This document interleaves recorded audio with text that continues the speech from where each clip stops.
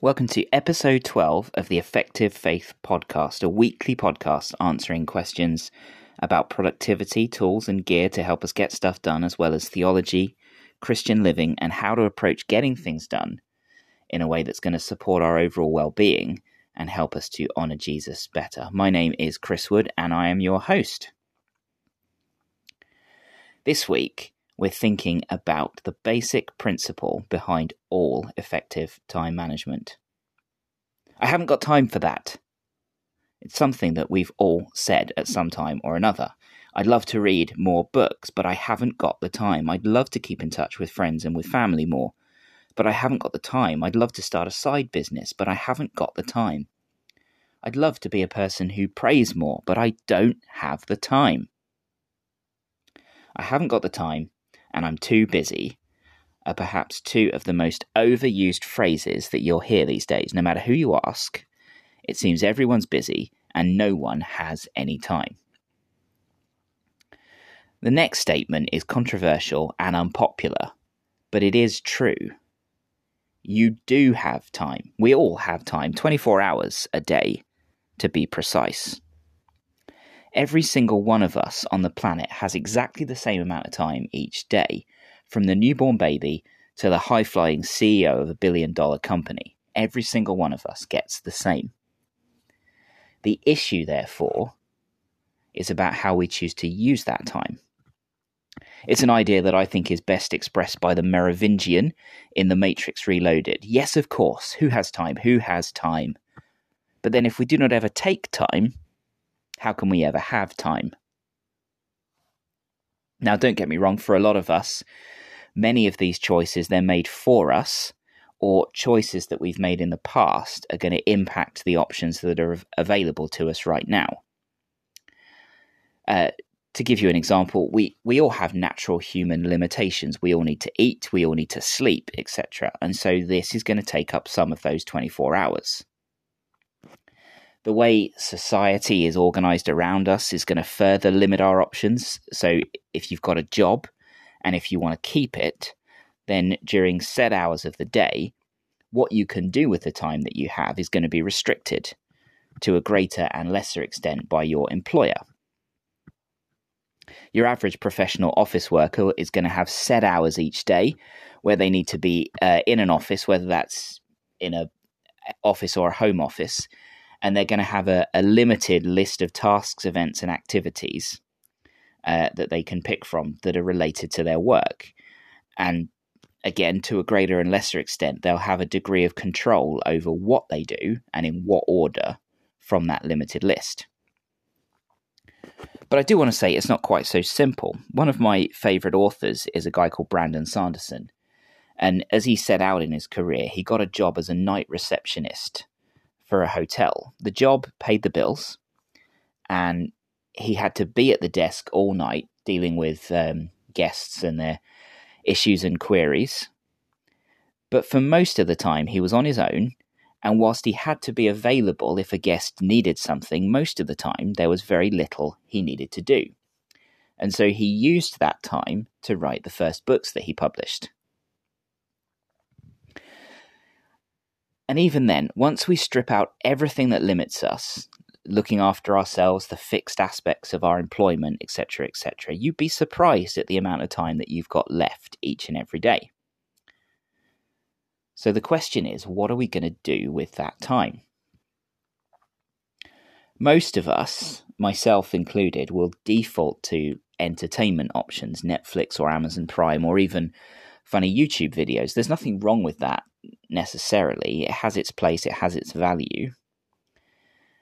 But is it that is what you want to be doing time after time when you find yourself with free time? Is that what's important to you?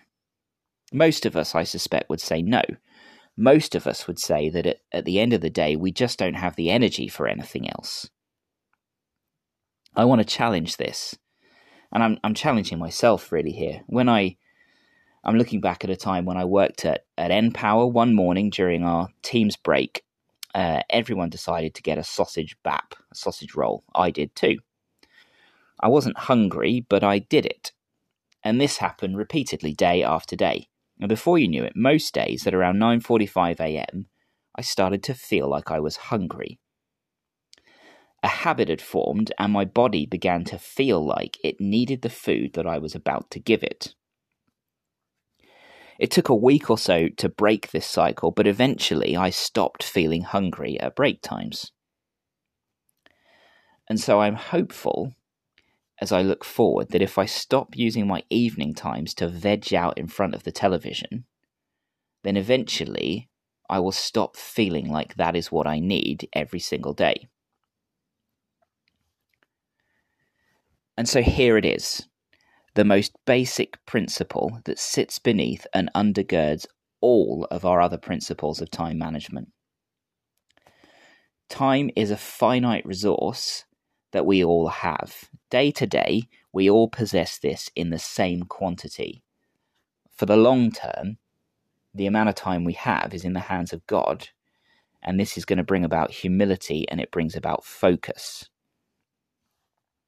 And yes, there are limits and restrictions that our present circumstances place on our use of time, but the choices that we make in the now will to some degree have an impact on those constraints. Let's take the example above. At the end of the day, we don't feel like we've got the energy for anything other than vegging out in front of the TV. As I said, not an inherently wrong thing to do. However, it's probable, I would say likely, that the decision that we make to do this for several hours each day, thus reducing the amount and quality of our sleep, especially if we allow ourselves night after night to fall asleep in front of the telly in a physical position that doesn't lend itself well to getting good sleep. It's this choice that's ensuring that night after night, that constraint on our energy is remaining in place. What if we went to bed by 9:30 p.m. or 10 p.m. every night and sought to bring in place a healthier routine in the evenings? We might find that after a consistent week or 2 weeks, then we actually felt like we had more energy in the evenings to do things that are more important to us, both in the now and in the long run. The key question to ask then is this: given that your time resources are so limited, what is actually important for you to spend that time on? Now, my hope and prayer for myself is that I'm going to use this time gifted to me to do all manner of things that are far more beneficial to me, to my family, and to the people around me than watching another episode of my latest TV show. Currently, it's The Grand Tour. Now, we are all going to need some downtime. If you think about it, a candle burning at both ends is going to burn out twice as quickly. And in our modern culture society, most of us face temptation and indeed pressure to just put all of our wax into one giant ball and cover it with wicks and light all of them. That's a bad idea, trust me. But my hope and intention for myself in the future is that this downtime that I have, this rest time, is going to be planned and intentional, and I won't just veg out by default all the time. The point is that we can choose to be more deliberate and forward-thinking in our use of time. I don't know about you, I often have this fear that if I go to bed on time, at a reasonable time, then I'm just not going to have the time that I would like to have to do the things that I would like to do. The reality is, however, that I just don't have the energy to do these things because I don't go to bed on time. And if I did, then I would likely get far more done over the long term. And so I say, the next time you're tempted to feel like you just don't have the time for things that matter to you, for things that are important to you, instead of getting frustrated by this, ask why. Why don't I have the time? What is it that is getting my time, getting my attention, getting my focus instead? Is it more important than the thing that I'm saying I don't have time for? And if it's not more important, then why not see if we can make a different choice in the now for how we're using the time that we have, to make sure that our time, attention, focus, and energy is being given to the things that really matter. If you're still not convinced, then perhaps try throwing some honesty and transparency into the situation. Next time you're asked to do something and you want to decline, don't say, I haven't got the time for that this week, or I'm too busy at the moment. Try some honesty. I'm going to be watching YouTube videos instead, I'm afraid, so I can't do that. And if you found this valuable, then please do like this podcast, subscribe on whatever platform you use. Please do leave a review as well. That's going to help the podcast grow. And please share on social media and with your friends and colleagues. If you've got any questions you'd like me to consider in future episodes, then drop me an email. That's effectivefaith15.58@gmail.com, or use the contact form on effectivefaith.org. Today, we close from really insightful words from C.S. Lewis.